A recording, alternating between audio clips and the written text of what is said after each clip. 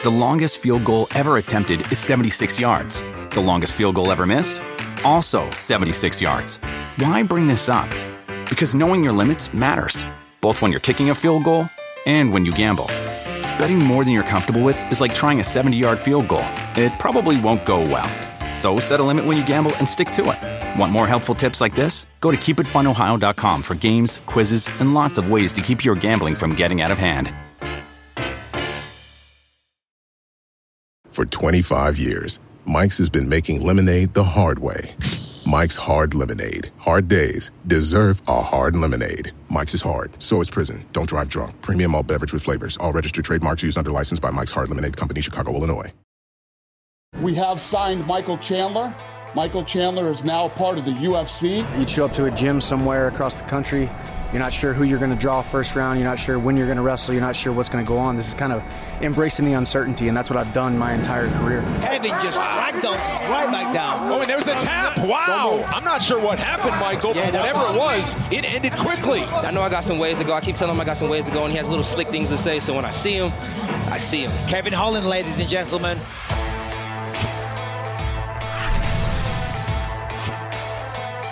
Welcome to UFC Unfiltered. Please tell me that's on video. I've never been happier. I'm made for a fucking podcast. We're dangerous. Listen to me, we're at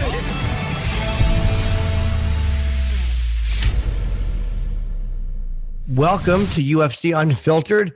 Matt and I are here coming off the heels of a great fight for Uriah Hall. We have very shortly coming up, we have Kevin Holland, who won an incredible first round verbal submission. A very, very scary moment in that fight for Kevin over Charlie Ontiveros, where it looked like he really got hurt, but I think he said he hurt something in his neck pop. And also Michael Chandler, who's in the UFC now. He's not fought in the UFC. Great Bellator lightweight champion, former champion, beat Eddie Alvarez for the belt. And I'm really looking forward to watching this guy fight in the UFC. I hope he has information on somebody who he may be gunning for. What do you think, Matt? Well, I'm happy to talk to Michael Chandler because I know Michael. He's stopped by my school before. Oh, okay. He was training with Al and them, and he's a really nice guy, really great guy. He's a dynamic fighter, and he's a fantastic fighter. I'm happy. He's a great addition, because he can. Great. I love.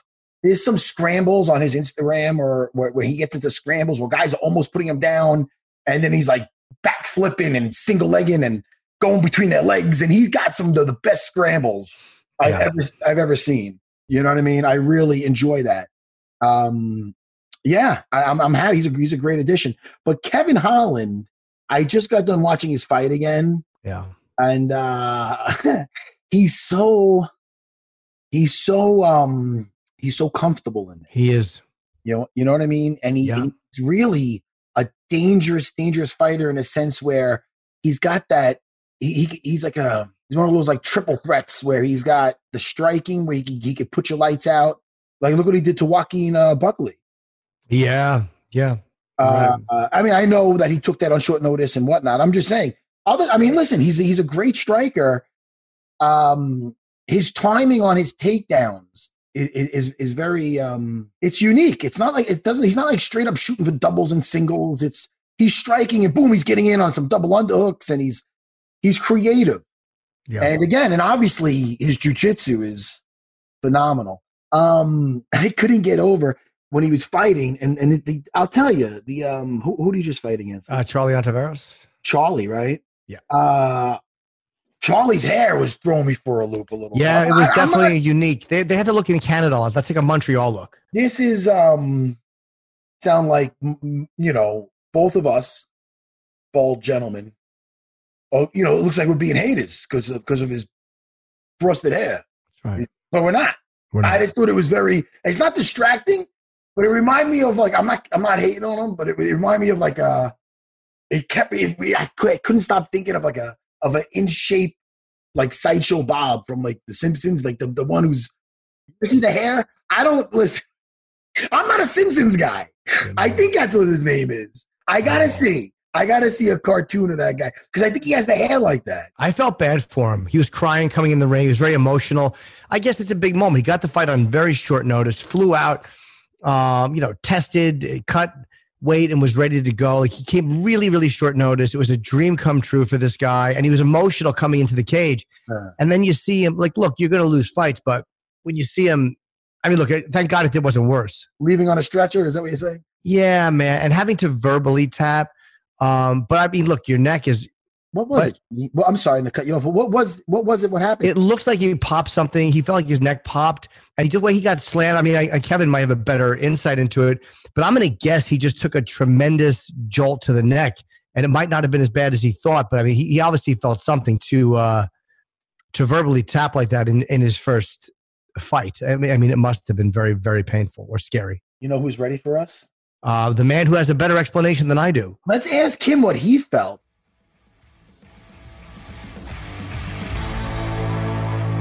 Congratulations on that fight, bro. Yeah. Thanks, bro. Appreciate it. That was awesome. Now, wait. Now, who were you originally slated to fight before Charlie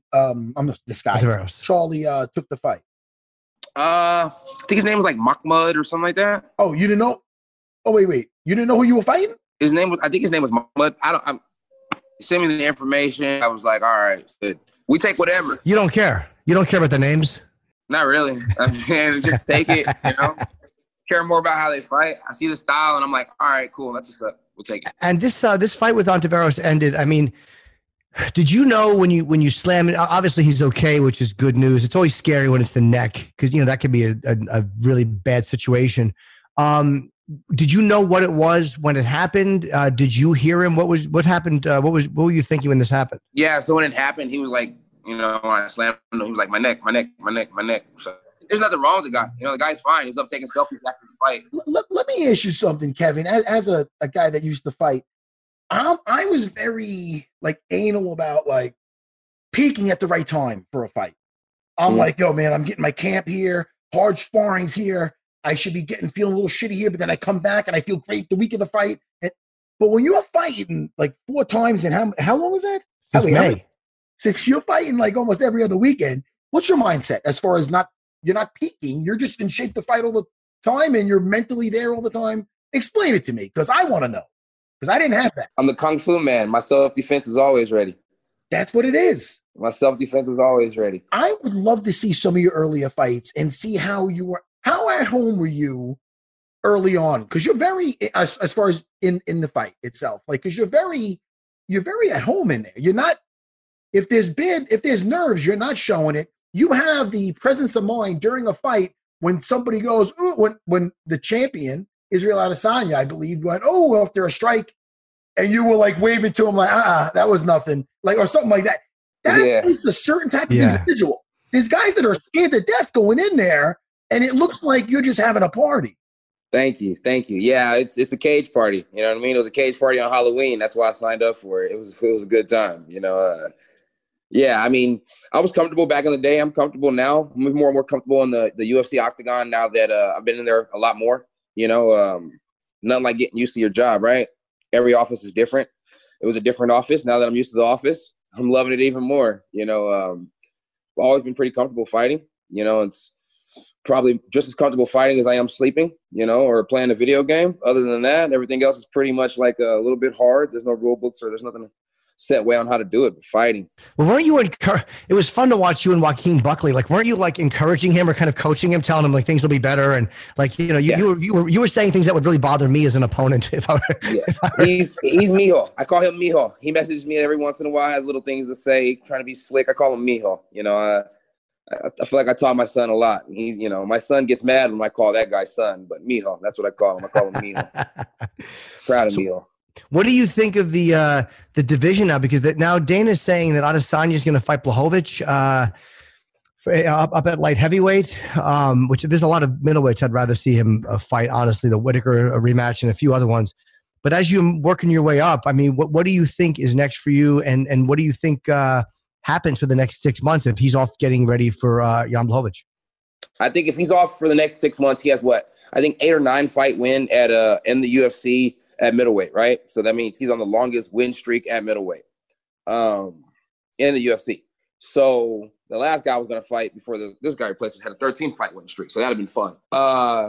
Man, I think I go fight in November. I think I go fight in December. I think I go try and fight, somewhere in January, somewhere in February. And then by the time March comes around, I'm pretty much up there with his win streak. And, the little laughing and the little jokes that he does and the little mind games that he plays, we'll figure out how they work out. You want to chew up a little bit of ground and get kind of build up a little bit while he's getting ready for this fight. You want to, in the rankings, move up a little bit. Just stay on a run. Just stay on a run. If he's going somewhere else to take care of business, then, let me scratch the people that, that he doesn't feel like scratching right now. Look, if he doesn't want to do a Robert Whittaker rematch, then I will just work my ass off until March, and I'll do it for him. Simple. What exactly happened, right? I mean, for the people that don't know, right after your victory, you had some words with the champ, with Israel Adesanya. And I heard the end of it, but they didn't have the cameras on you the whole time. What was that? What was that about? Something happened in LA. I had already did that story, but it was just, that's not it. I'm not the guy you can play with. In the cage, when the dude landed the head kick, little anime noise, I was like, all right. So I just called him boy. I just kept calling him boy. I just let him know, why are you, I walked up to you at the hotel lobby. You put your hand out. You're like, hey, Mr. Holland, I'm not even top 20, not top 5, not top 15. I'm not ranked. Why do you know who I am? Why are you worried about who I am? It's like, so for you to put your hand out, shake me as I'm walking you down like that, and then to say I didn't do anything at the hotel lobby, cool. It's little things playing here and there. And I know Stylebender likes the mind games, and that's perfectly fine. I'm just not the one to play with. Do you see yourself getting a ranked opponent next? I mean, it's obviously 4 fights in the last few months. Yeah, I'll take a ranked opponent because that's what it takes to get to the guys that I want to smack. It's like the guys I want to smack are good fighters. So I got to go smack other good fighters to get to these good fighters, and then I'll smack them, This ain't the 70s. You can't run around shooting people, so you got to beat them up. So that's right. Who do you realistically see? I mean, obviously Whittaker would be a great one, of course, but realistically, who do you see? That's down the line. That's down the line. Yeah. I don't want you guys to ever think I'm talking about tomorrow. You know what I mean? If it was tomorrow, it's whoever the company wants me to fight tomorrow. Every time I go out, it's whoever the company wants me to fight. I'm down. I'm not picking names. But whoever they want, the way things go in the UFC, right? I mean, he's already fought. He's fought Whittaker. He's fought Costa. I mean, there probably will be a rematch down the road. Cannonier, I mean, maybe, but he lost, so I don't see Cannonier being up next. What about what do you think of Uriah Hall versus Anderson Silva? Did you watch that fight? Yeah, I watched it. We were in the limo about to go get a steak, and I watched it. Yeah. What thoughts on that? I've always thought Uriah is a phenomenal striker when he wants to be. He can counter strike. He can offensive strike. He can do whatever he wants to do when it comes to striking when he wants to. And when he does land that money shot, we've all seen time and time again. Yeah. A lot of people can't take that money shot. A lot of people can't take that money shot. Yeah. And I got respect for Uriah because he's over there with Safe. And, it's like I fought those guys a lot on local level. So I got a lot of respect for those guys, And you're right. It's funny you say when he wants to, because I was watching it. We love Uriah. And I was watching and I'm like, you got to be careful with Anderson Silva. Obviously, he's Anderson Silva. But I felt like he was being more cautious than he needed to be. And I'm like, is he just being overly respectful, or is it a little harder for him to pull the trigger, or has he put too much awe in Anderson Silva, or did he not want to hurt him immediately? I couldn't tell what Uriah was thinking. I would love to ask him what he was feeling at that moment. I think if you ask him, I think he'd probably say a combination, a little bit of everything. Combination of everything. It is Anderson Silva. You do have to protect yourself. I think at the end of the day, that is a guy who's done a lot of things in the division, a lot of things in the sport. So you are at awe. And then on top of that, you probably do beef yourself up before you go fight that man. Like, look who I'm fighting, So it's a tough situation. Anytime you go out there and fight somebody that you've always looked at on TV or you always looked up to, it's a tough situation, Yeah, I thought Dana was kind of brutal on him, to be honest. On who? I thought Dana, I love Dana, and Dana's honest as shit. And he was kind of, he's calling him the most gun-shy fighter and whatnot. I'm not talking about prior fights, but I'm talking about this last fight with Anderson Silva. He actually gave a stat of how many punches he threw in a certain round, maybe the third round or second. I forget, but it wasn't a lot. You know who did throw a lot of punches versus him? Forrest Griffin. How the fuck did that turn out? Yeah. Listen, I'm not being an asshole. I was there live for that shit, Holland. Yeah, I was there live for that one too. Yeah. Oh, shit. Where was that? Chicago? Where was Philadelphia, I think. It's not the same. It's not the same Silva, though. Listen, I understand that was a decade ago. Yeah. I understand that. But you're dealing with a guy that you've seen him arguably be one of the, slip or make you miss and, counter striker, best, maybe the best counter striker ever. So who does the rope-a-dope like him up against a cage? Yeah, Stephan Bonner. Nobody. But I mean, at the end of the day, look, I do think Anderson Silva's a phenomenal fighter. But at the end of the day, he beat my coach, so I'm not going to just give him too much awe and too much praise, And at the end of the day, Chris Weidman did knock him out with a back fist, pretty much. Yeah. So it's like, at the end of the day, it's like, yeah, he has phenomenal defense. He's a phenomenal fighter. He has what I call the dragon's eye. He has the dragon's eye, and he has the dragon's eye probably better than anybody who's ever graced the octagon. And that's phenomenal. But you still got to go out there and fight the fight. I mean, at the end of the day, you got to go out there and fight the fight. He's a phenomenal counter striker, but he's not the best boxer in the world. Weidman seems like the one guy who's fought Anderson, who he obviously respected him, but he seemed like he was the only guy that walked in there and goes, I'm going to fucking kick the shit out of this guy. Everyone else has such a love for him. And I think that it's understandable, but it's hard. And I think Uriah was I literally think, because he gets very in his head that he literally loves this guy, and it was hard for him because I think he knows he's going to really hurt him. And I think for Uriah, there was a little bit of, I don't want to I also felt that way when Cormier fought him, and people told me I was wrong, and everyone tells me I'm crazy. But I thought Cormier wasn't as hard as he could have been out of love for this guy. I agree. You bring up your coach, Travis Lutter, great jiu-jitsu black belt, who was in the house with me on season 4, fighting for the title, fighting Anderson Silva. He had, listen, Jimmy, if you haven't seen that fight, fucking laces out. It's one of those this close. He mounted him. Yeah.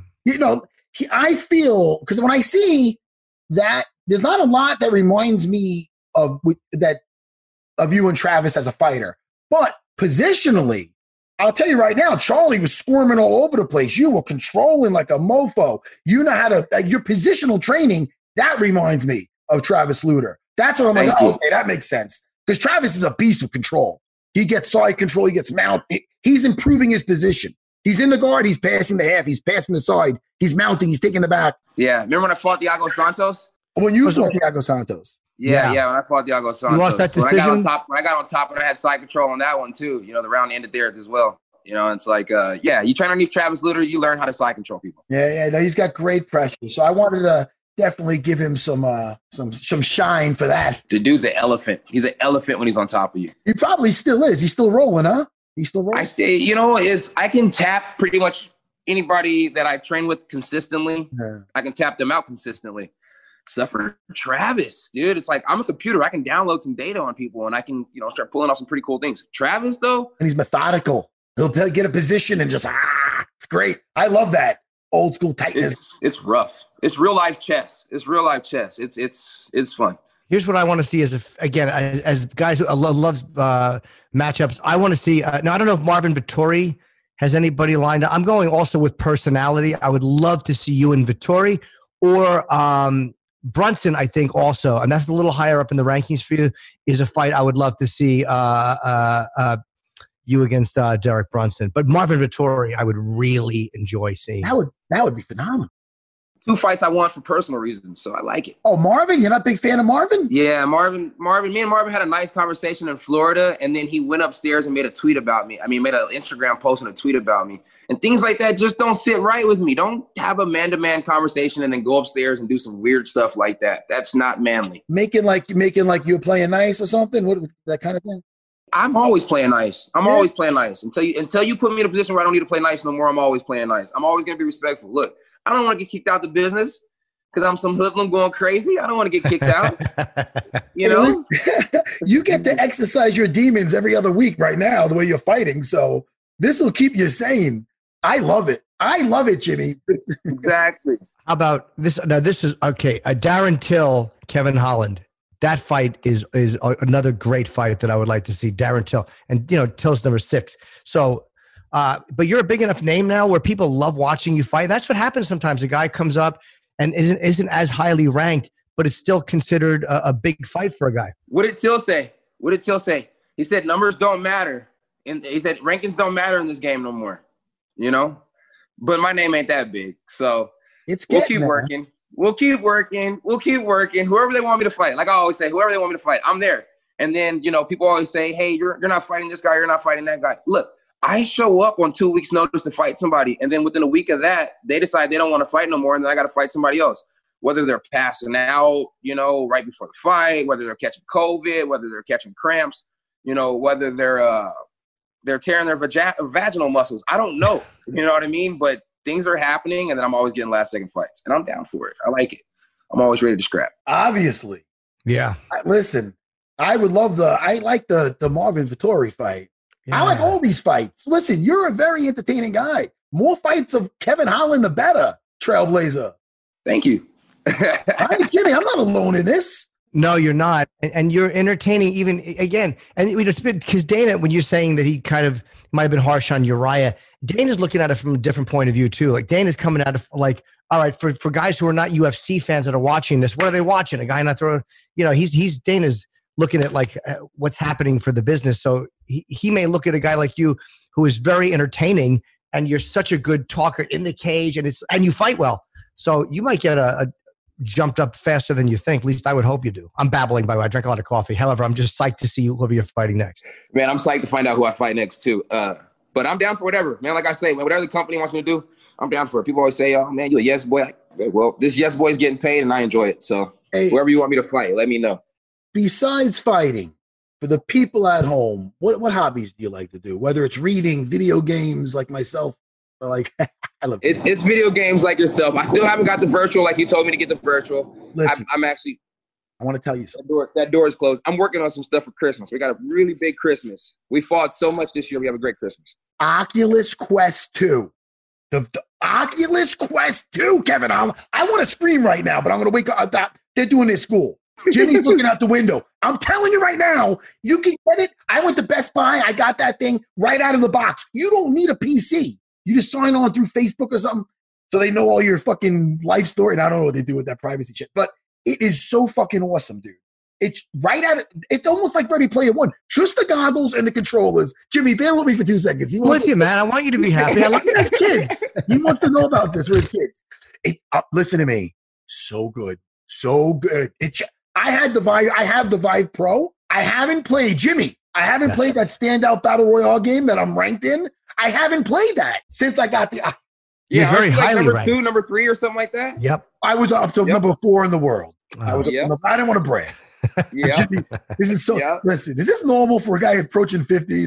Yes. Hey, I hope I still am when I'm approaching. I hope I'm still trying to play my game. Holy shit! Listen, look, Kevin, when I can't fight no more, I can still play video games, and that's what I hope for. Yeah. So much fun, but I just wanted to give that a plug.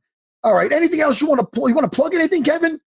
Man, Where's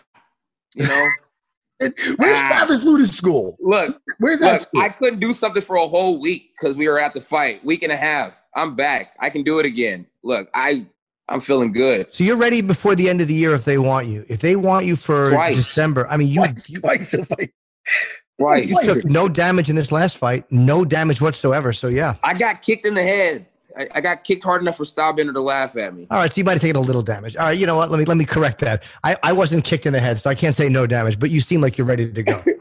Yeah, man. If my buddy wasn't getting married this weekend, I'd take it this weekend. If I wasn't a part of speaking at Jim Ross's mayor campaign on the 12th for Arlington, Texas, then I would be ready on the 12th. But after that, I'm down to scratch. I'll tell you, I don't remember. Did you take any damage in these last 4 fights? I mean, what was the worst that happened to you? Did you get cut? Yeah, Darren Stewart. Hats off to Darren Stewart. You know what I mean? Gave me the toughest fight so far. So he made me sit down for a few weeks. But right when I got off that stool, I was good to go again. That's awesome.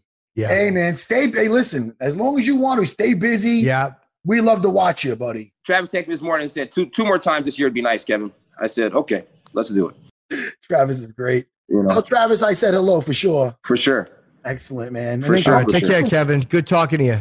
Congrats again. Hey, thank you guys. I appreciate you guys, man. You guys have a good one. Enjoy your week. Take care.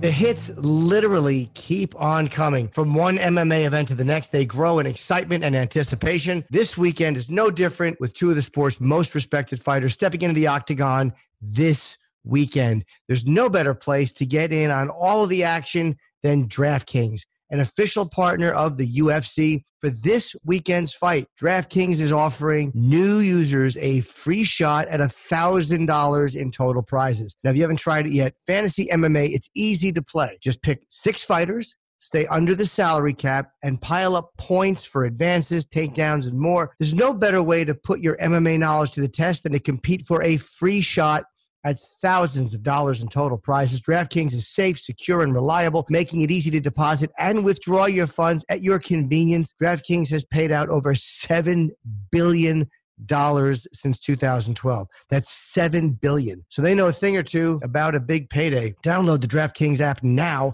and use the promo code UNFILTERED to get a free shot at thousands of dollars in total prizes for this weekend's contest. That's promo code UNFILTERED to get a free shot at thousands of dollars with your first deposit only at DraftKings. Minimum $5 deposit required. Eligibility restrictions apply. See DraftKings.com for details. The longest field goal ever attempted is 76 yards. The longest field goal ever missed? Also 76 yards. Why bring this up? Because knowing your limits matters, both when you're kicking a field goal and when you gamble. Betting more than you're comfortable with is like trying a 70-yard field goal. It probably won't go well. So set a limit when you gamble and stick to it. Want more helpful tips like this? Go to keepitfunohio.com for games, quizzes, and lots of ways to keep your gambling from getting out of hand.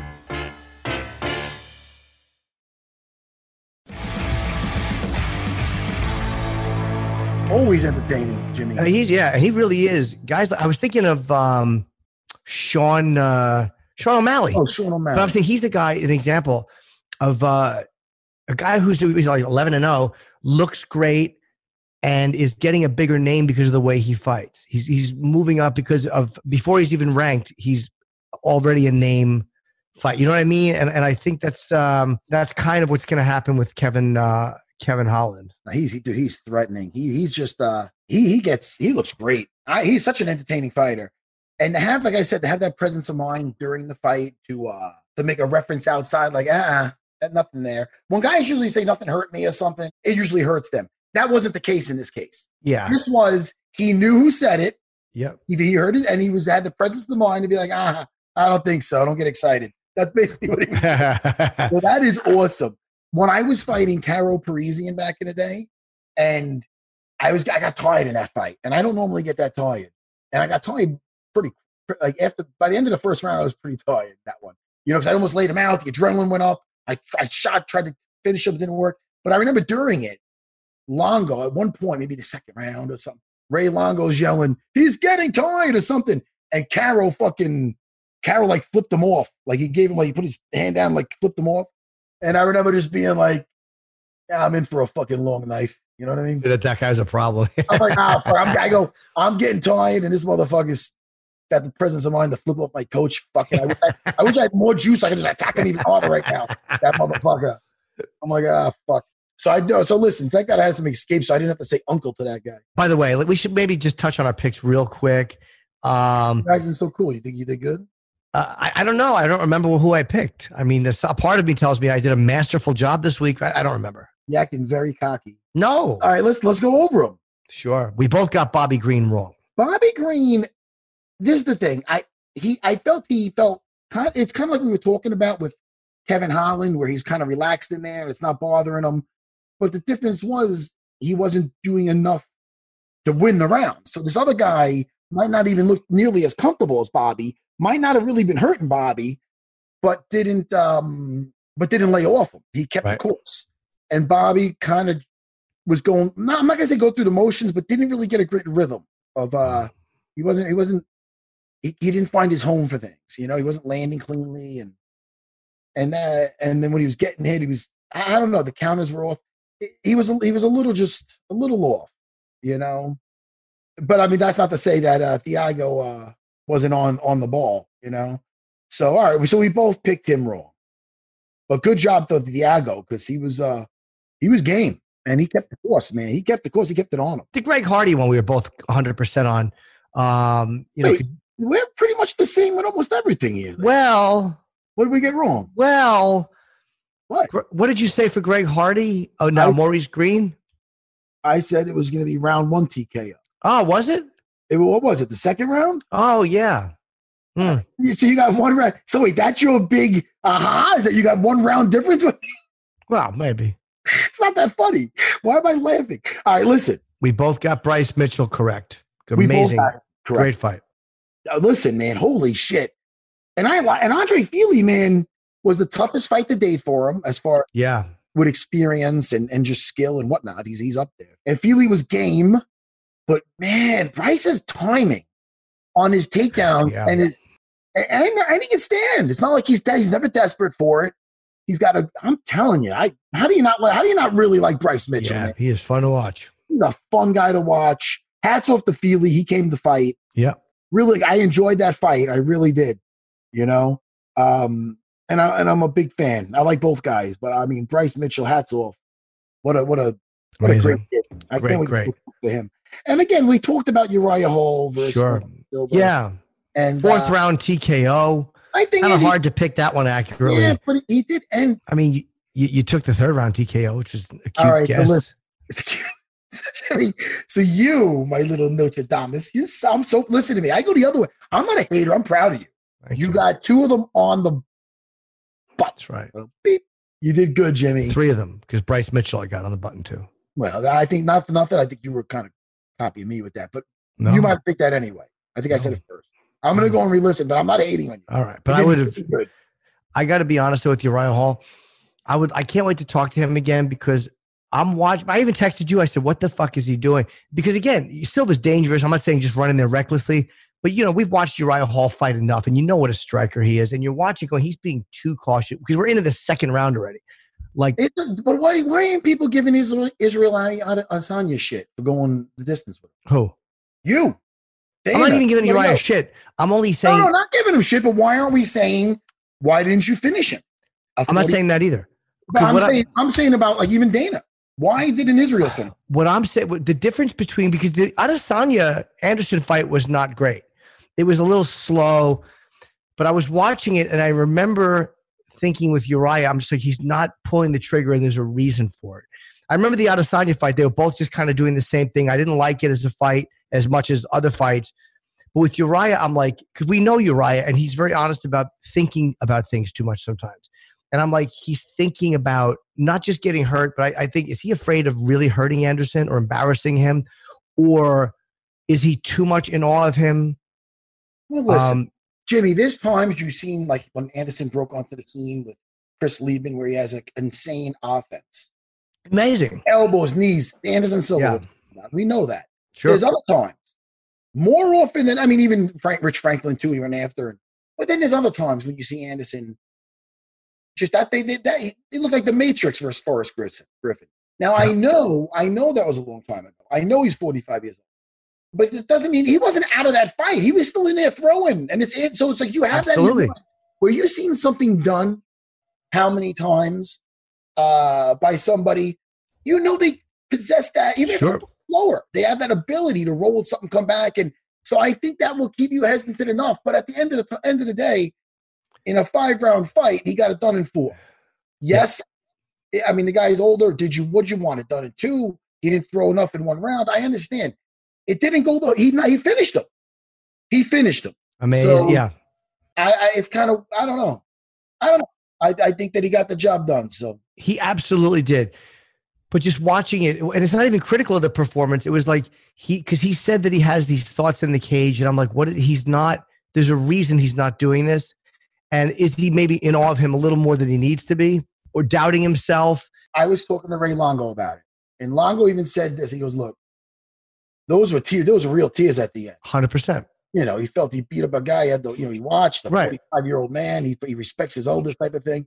He's a nice guy, Uriah. Right. So I understand. Well, that's kind of what I'm saying. I think there is that thing in there where there was a moment where it was, because remember when he talked one time to us about, and he got into his head, he was afraid to hurt people, like it was in his head. Because Uriah himself has said that. And I'm like, he's really into the martial arts aspect of it. And he's a really nice guy. And I'm like, is he really just scared of hurting Anderson, or is that in his head a little bit? I don't know. I'll ask him when we talk. He may go no. Hey man, he may say no. I was always afraid of hurting someone. You are. Fuck no, I'll punch you in the face right now. Right. I'll smack you. Jimmy, I love you. Let's talk to Michael Chandler. Looking for a new home or you want to save on your current mortgage? Visit rate.com and you could get massive savings with Guaranteed Rate, the official mortgage partner of the UFC. Rates are at historic lows and you could land that dream home or refinance to potentially cut your current payments in about 15 minutes. Visit rate.com today to get started with Guaranteed Rate. Equal housing lender subject to credit approval. Savings, if any, vary based on a variety of factors. Restrictions apply. Company NMLS ID number 2611. NMLSconsumeraccess.org. For 25 years, nothing has tasted better after a hard day's work than a Mike's Hard Lemonade. It's because since day one, Mike's has been making lemonade the hard way. We use 3 kinds of lemons, all handpicked from family farms, then blended to perfection and cold pressed to create the epic hard lemonade you know and love. Mike's Hard Lemonade. Hard days deserve a hard lemonade. Mike's is hard, so is prison. Don't drive drunk. Premium malt beverage with flavors. All registered trademarks used under license by Mike's Hard Lemonade Company, Chicago, Illinois. I've never met Michael. He's a nice guy, and he's my height. Is he? Yes. He's a lightweight.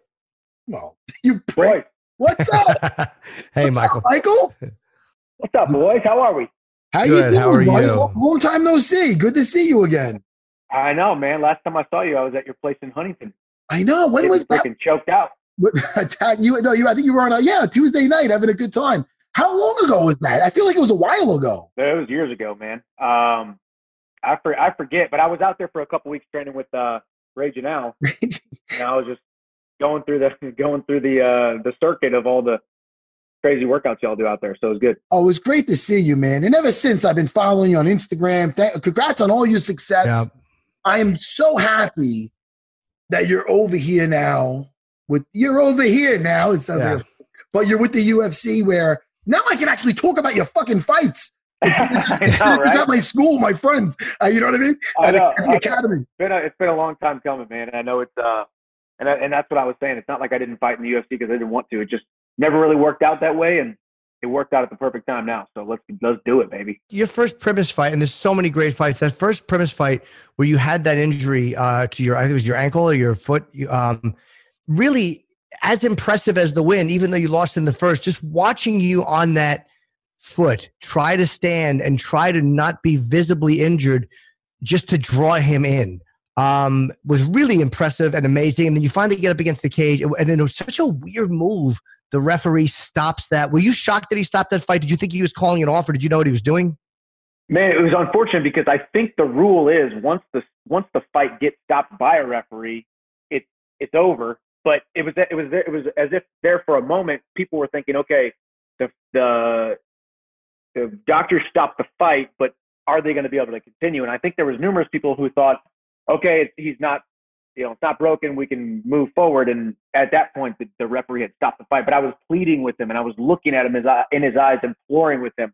I'm telling you right now, it's not broken. I was just getting a beat on him. I'm going to knock him out on one foot. I'm going to karate kid him. I wish I would have went the crane. If I would have went the crane stance with one leg up, standing, and they would have caught some photos of that, man. But it's one of those deals where it happened the way it happened, and it was, I think.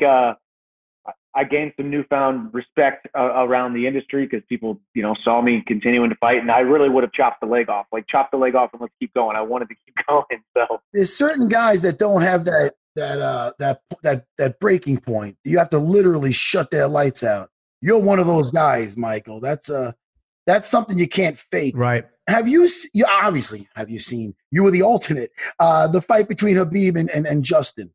Yep. Your thoughts on that?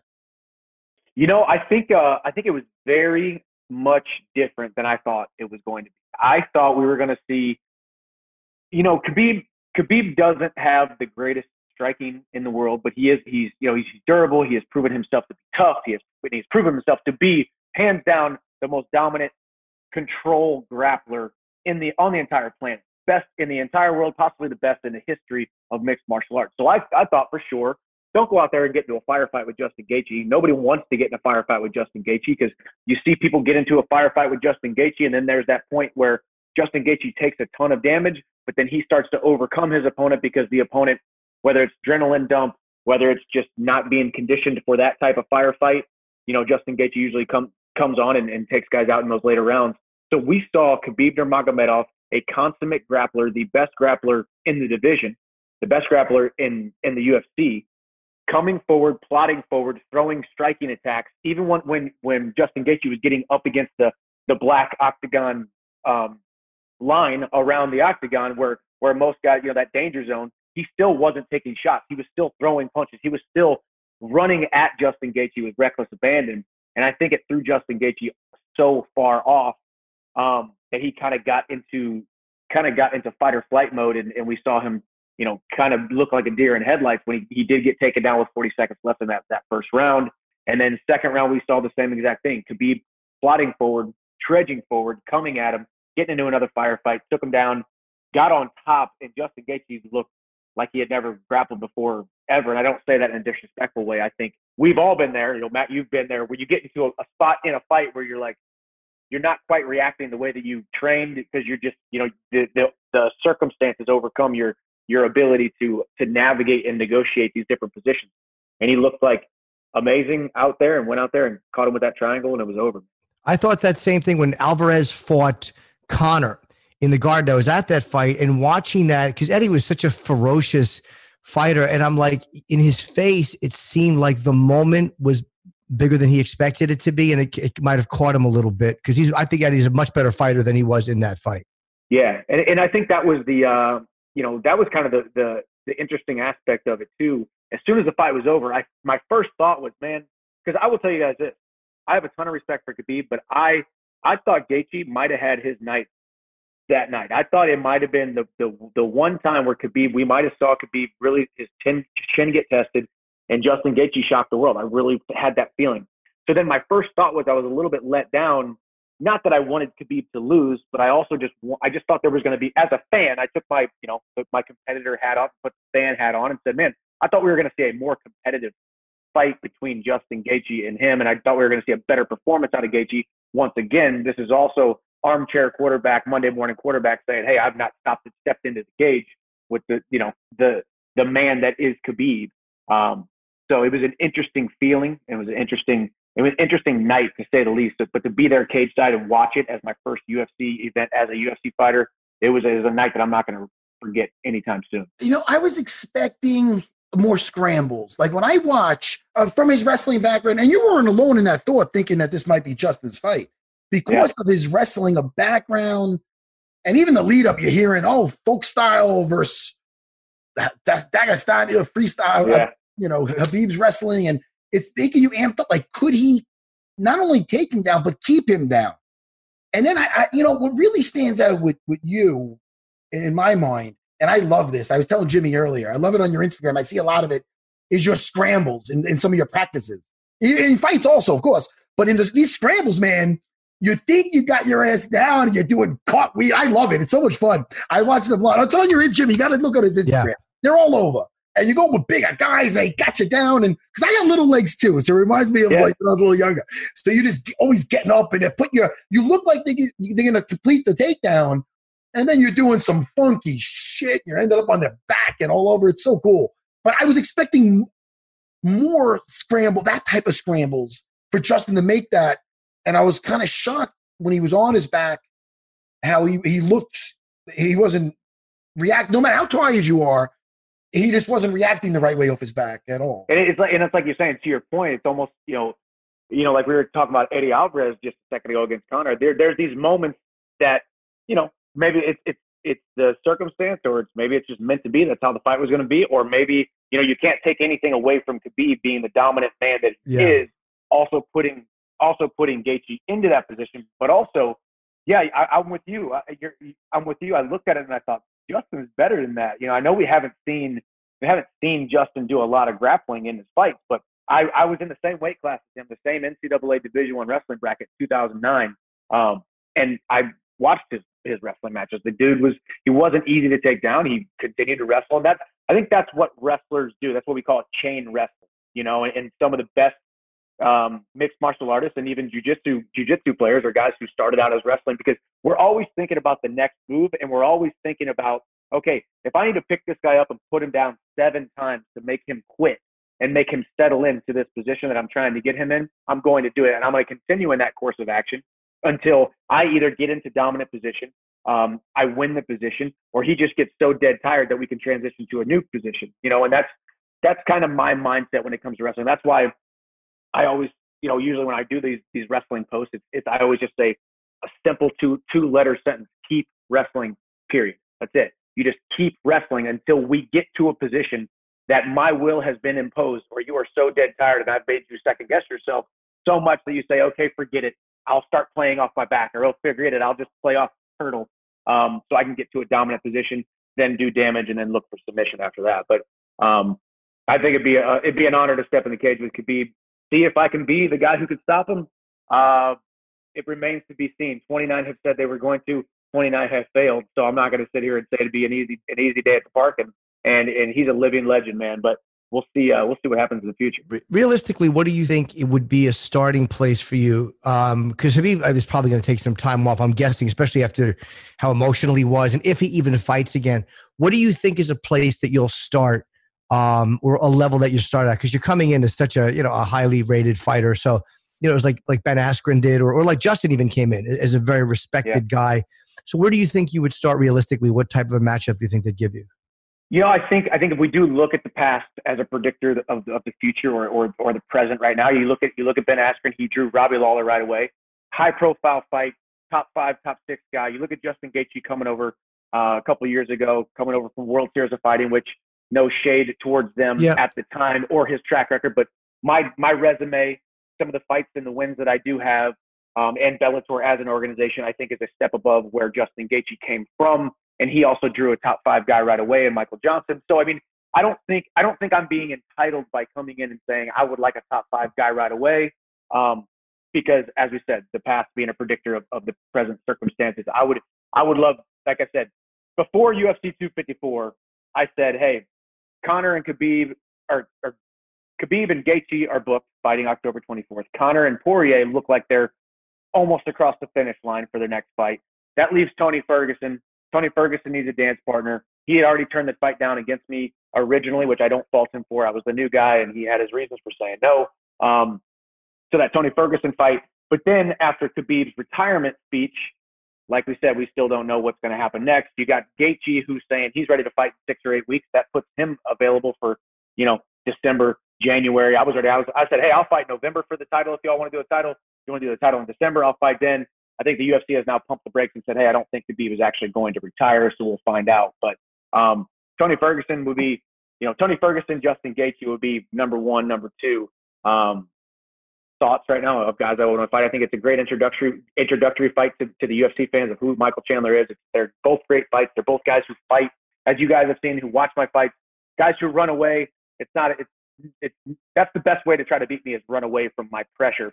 Justin Gaethje, Tony Ferguson is going to meet me in the middle of that octagon, and we're going to have a blast. So either of those guys sounds like a great fight. If Khabib isn't 100% sure, or if he's semi-retired, UFC has never shied away from interim belts either. I mean, that's what Justin did when he beat Tony, was for the interim belt. So there's definitely a shot at some type of a title matchup, not knowing what Khabib is going to do. Yeah, and that's a possibility too, and that's the UFC too, to make their decision. Let's be honest, guys. I share a same weight class as the biggest name in combat sports, the most polarizing figure we may ever see. His name is Conor McGregor. And so if Conor McGregor is in the weight class, there needs to be an interim belt. Chances are he could be fighting for it, and I don't fault the UFC for that. So I realize I'm the new guy, the lowest guy on the pecking order.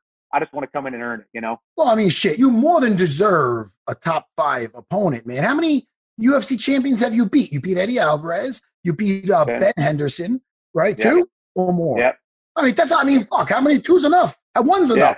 You know what I mean? These guys are studs. It's not like you got him in their later years. I mean, shit. Yeah. And I mean, I'm so happy you're here, because it'll be a shame for you to go your career and not getting the acknowledgement, because people know you. You're already known from the last organization. I'm going to get Bellator. I don't say it. I don't want to get a company kiss the SIM.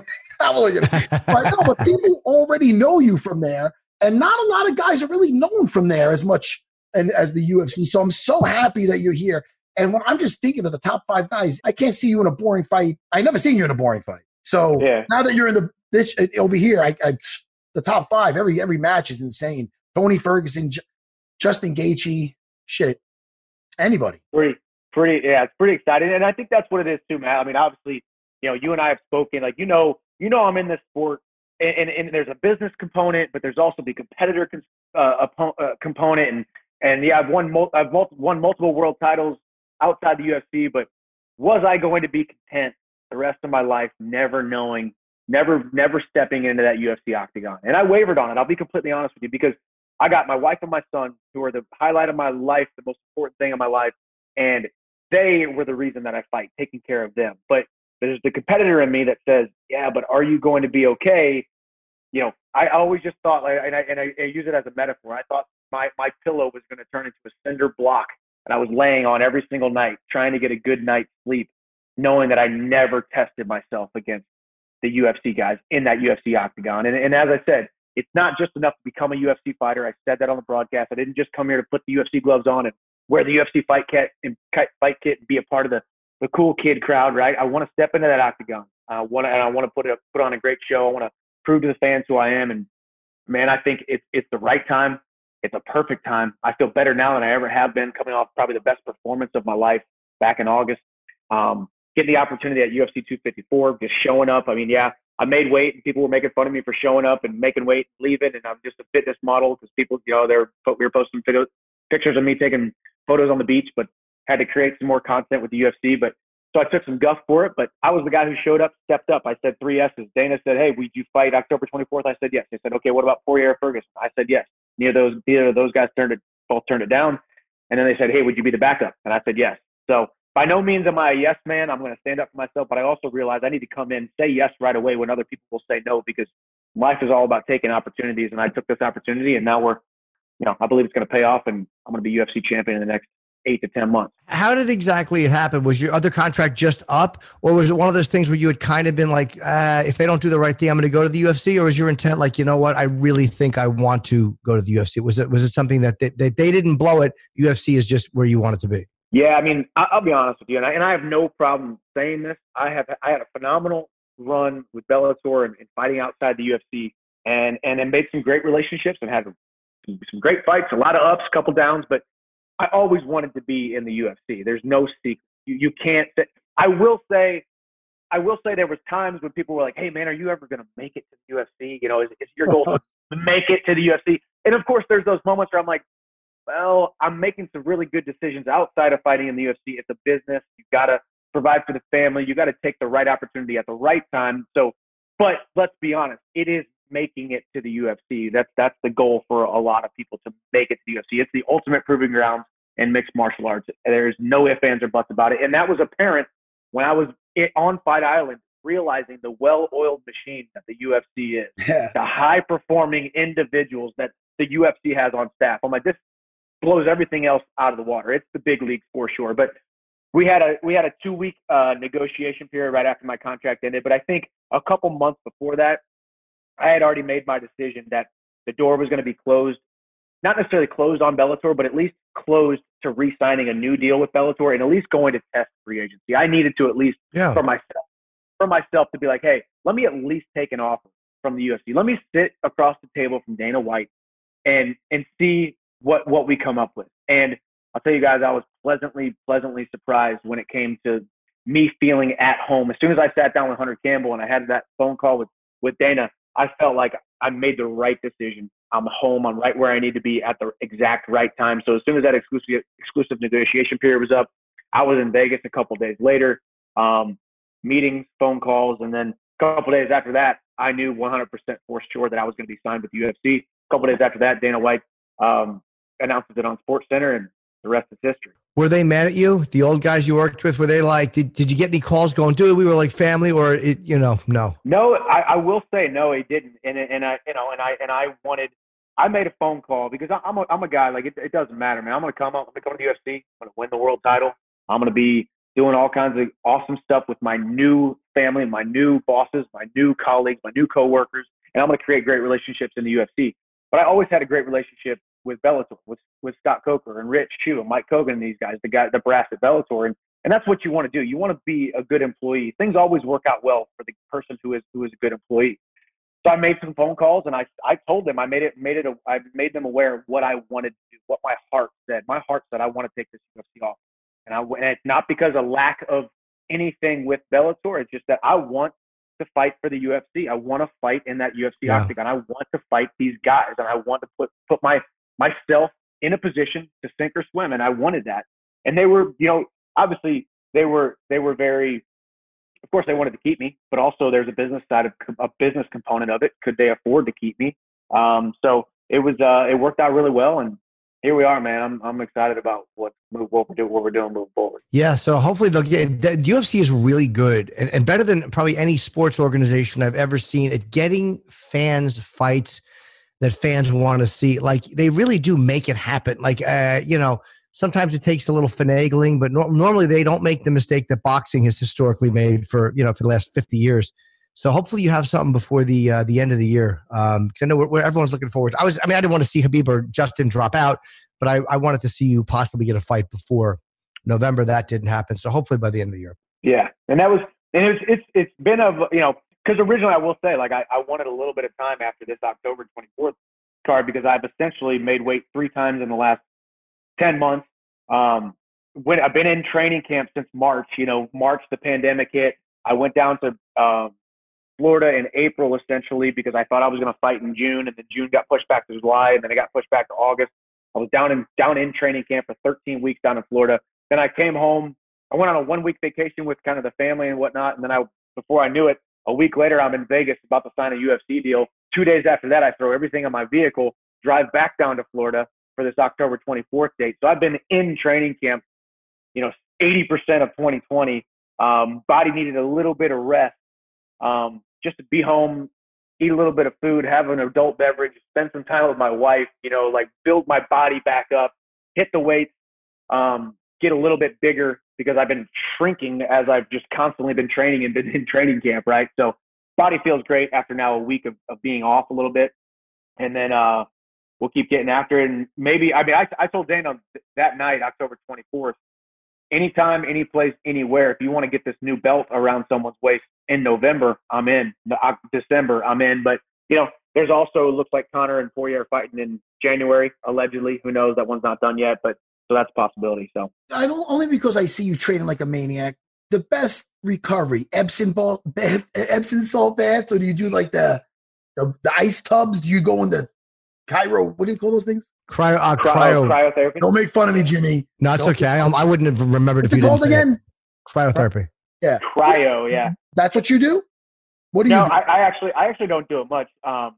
But no, really just for recovery, from a recovery standpoint, I just make sure I do my self mobility tools, rollers. So I use a roller, a hard roller. I use my StoRite, which is that tool that you use for your psoas. You use it for your low back, your glutes, your hamstrings, like everything. I hit my whole body with the StoRite, a roller, and I make sure I get body work every single day. I have a great body work guy here in Nashville who works on me once a week always for sure. A guy down in Florida when I'm in training camp there at least once a week, maybe twice a week, just to make sure they're moving the myofascia. We're moving, breaking up all the scar tissue, breaking up all the little knots and then little nooks and crannies. And then I'm huge on branched chain amino acids and a lean protein and anti-inflammatory and antioxidants. And that usually makes me feel like that's what keeps me feeling like I'm 20 years old. What's you say that the last part, anti-inflammatory, and do you take pills for that? Yeah, anti-inflammatory, antioxidants. So like your ginger, turmeric, resveratrol, fish oils, essentially just crushing all the free radicals and inflammation. Your biggest detriment and the biggest enemy in everyone's body is inflammation, whether it's inflammation from overwork, inflammation from the foods we eat, inflammation, gluten, inflammation from the things we're ingesting, the environmental toxins, all that kind of stuff. I'm not like in the weeds about it crazy like some people are, but like I do realize like the world that we live in, we are ingesting things that our bodies were not meant to metabolize. So getting as much out of that and flushed out of your system as possible. Yeah, it's funny. I had a bad right, and again, I don't fight or anything. I'm just a fucking idiot, and I stepped in a hole and hurt my leg. And I had a numbness in my right leg for years, on and off. It was some kind of a nerve. I saw a massage therapist like 2 months ago, and he dug into like where my hip. He changed my life. Like I still have to keep doing it, but somebody who massages you like and hits the pressure point right, that's like really messing you up. It's like my life for the last 2 or 3 weeks. I'm like, I can't believe I can walk on this and not feel it. That's and that's the crazy. I mean, and probably the same thing with you, Matt. All those years of just getting cranked up and crunched up, and you're kind of walking around all cockeyed, swirled up. It's like crazy, man. My knees are shot, bro. They suck. I got that bad arthritis in my knees. I walk like a lemon. My kids are calling me a zombie. They hear me walking downstairs. My little girl's going, zombie. Really? A former champion. Call me a zombie? I tell you, yeah, exactly. No, I mean, that's the thing too. I will say, not to go like crazy down the massage therapy / self massage therapy route, but like realizing that you have it's on you. The accountability is on you to unlock your body and continue to turn back the hands of time as much as you possibly can. If you got a little knot, you got to get rid of it, because before you know it, that knot seizes up your shoulder, and then your shoulder starts seizing up your neck, and you start walking around weird, and then it takes 6 months for someone to dig it out, but that has always worked out extremely well for me. As long as I feel better in the trenches of training camp. Most people say, oh man, I'm 6 weeks into my training camp, I'm a couple weeks away from my fight, my body hurts so bad. My body feels the best when I'm 6 weeks into training camp, because I know I've been diligent. I wake up every morning, I hit my so right. Then I hit my roller and my so right before practice. Number one, practice, mobilize my body, sweat like crazy, move around. And then between practices, I rest.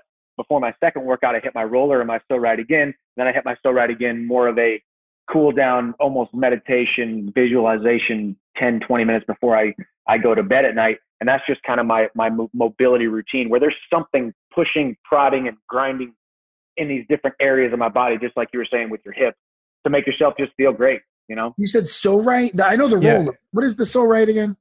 Oh, you know what it is, Jim? What's it called? I'm sorry. So right. So it starts with a P, PSO-right. So essentially, this is the thing, and let's be honest, like 90% of people that you come into contact with say they have low back pain. It's similar to you, Matt, like being hunched over and bent over in a jiu-jitsu stance, or for me, it was a wrestling stance. I was a right leg lead, so that means my hips were cocked this way, my right leg was in front, my left leg was in back. The psoas muscle is a muscle that connects to the middle of your back and goes down to your pelvis, and it basically controls your hips. It's like your hip flexor muscle, but it's a big, thick band muscle if you Google it. And I had a messed up right psoas muscle. So it was twisting my hips, my butt was sticking out, my chest was puffed up. So I kind of had walked like that wrestler. And I realized you get on this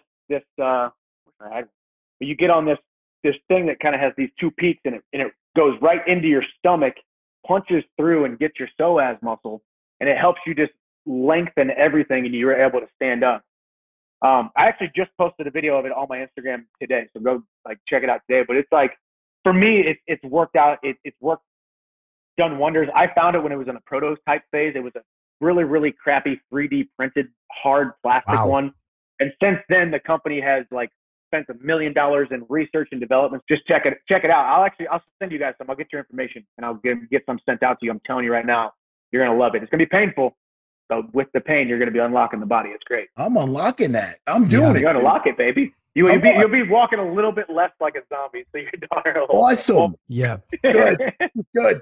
Sick of getting heckled. And if you have any, ins for Cialis, let me know. I don't. But maybe John Jones does. I think John Jones. We'll have to reach out to John Jones. Oh, I know. I've talked to John about it. Yeah, it's great. But we shared a pill. Oh God. All right, Michael. Well, listen, man. It's we're happy you're in the UFC, and everybody likes you, and we hopefully you fight as soon as possible, because obviously you're a very likable guy and such a ferocious fighter. So I hope we see you really soon, man. Besides that, even commentary, man, you're so well spoken. You know your stuff. Good, Mike. Thank you. I'd like to do that as well. I've been blessed, with a really, really great opportunity, man, and I'm just excited to take it all head on. This is an honor, man. I watch you guys and listen to you guys' podcast. hilarious, fun. So it's an honor to be a part of this. And yeah, man, I can't wait to step into that octagon and put on a show for the people who have been following me since day one when I was a nobody, and then now even the new people who have who think I'm unproven, which is completely fine. I'm excited to come in and earn it. I've always been a guy who just wants to come in and earn it. So I appreciate you guys for having me. We'll definitely talk to you again, man. And, hopefully have a fight lined up soon, Michael. Take care. It was good talking to you. Really good talking to you. Yes, Thanks, sir. Michael. Appreciate you guys. Thanks, guys. Hey, man, I'm happy. Yeah. I'm happy to have you. Listen, he's I like him a lot. He's a likable guy. Yeah. Family dude. And he's a killer. He's a killer. Hard worker. Yeah. Hard worker. Trains his ass off, dangerous as they come. I'm excited. I'm excited to have him out of the UFC. Me too, man. Me too. And I'll tell you right now, man, he could scramble. Like bro. I'm so happy. Using Mofo a lot today. What's that about? That's all right. You're a nice guy. You're trying not to curse. It's a family-friendly podcast. Jimmy, I had my ear clogged up like a mofo. I had to go to the ENT this morning. And she put a needle in my. It looked like a needle. She looked in there. She's like, "Oh, you got all." Because I've been getting I was over in Abu Dhabi, and she looked in your ear. What did she see? Did she see the poster on the wall on the other side? You're mean. You calling me a big dummy? No. I didn't mean that. No, she didn't see through you. She threw a bunch of book in there and wax. Oh. She stuck this thing in there and sucked it out like a vacuum. Is it a cone or they do that? It looked like a needle, but it wasn't. It was like a little bit bigger than a needle. She's like, you have to be very careful with this. Yeah. Because it could rupture the eardrum. So I'm like, just sitting there. And you could see the difference. Like she took a lot of shit out. I didn't see anything. I guess it just sucks it out. And it's so little. It's a little thing that you didn't see get filled up or anything. I don't know where the fuck the shit went. Right. But it goes in there through somewhere. I don't know. But she stuck that thing in and it felt like she's vacuum cleaning out my ear. Tickles, right? Jimmy, now I literally could hear again. I couldn't hear. I couldn't hear out of my right ear. All right, everybody. I'm sure you wanted to know about that. No, it was fine. Hey, look, I mean, all that stuff, like listening to Michael talk about muscles and like the roller, like all that stuff helps people, man. Like getting yourself a little fixed up as you hit fucking over 40, get your shit fixed up. It's good. All right. Thank you, Kevin Holland and Michael Chandler. Great show. Both great guests. And we'll talk in a couple days. Jimmy, I can't wait to talk to you. Thank you, everybody. All right, bye, Jimmy. See you, pal.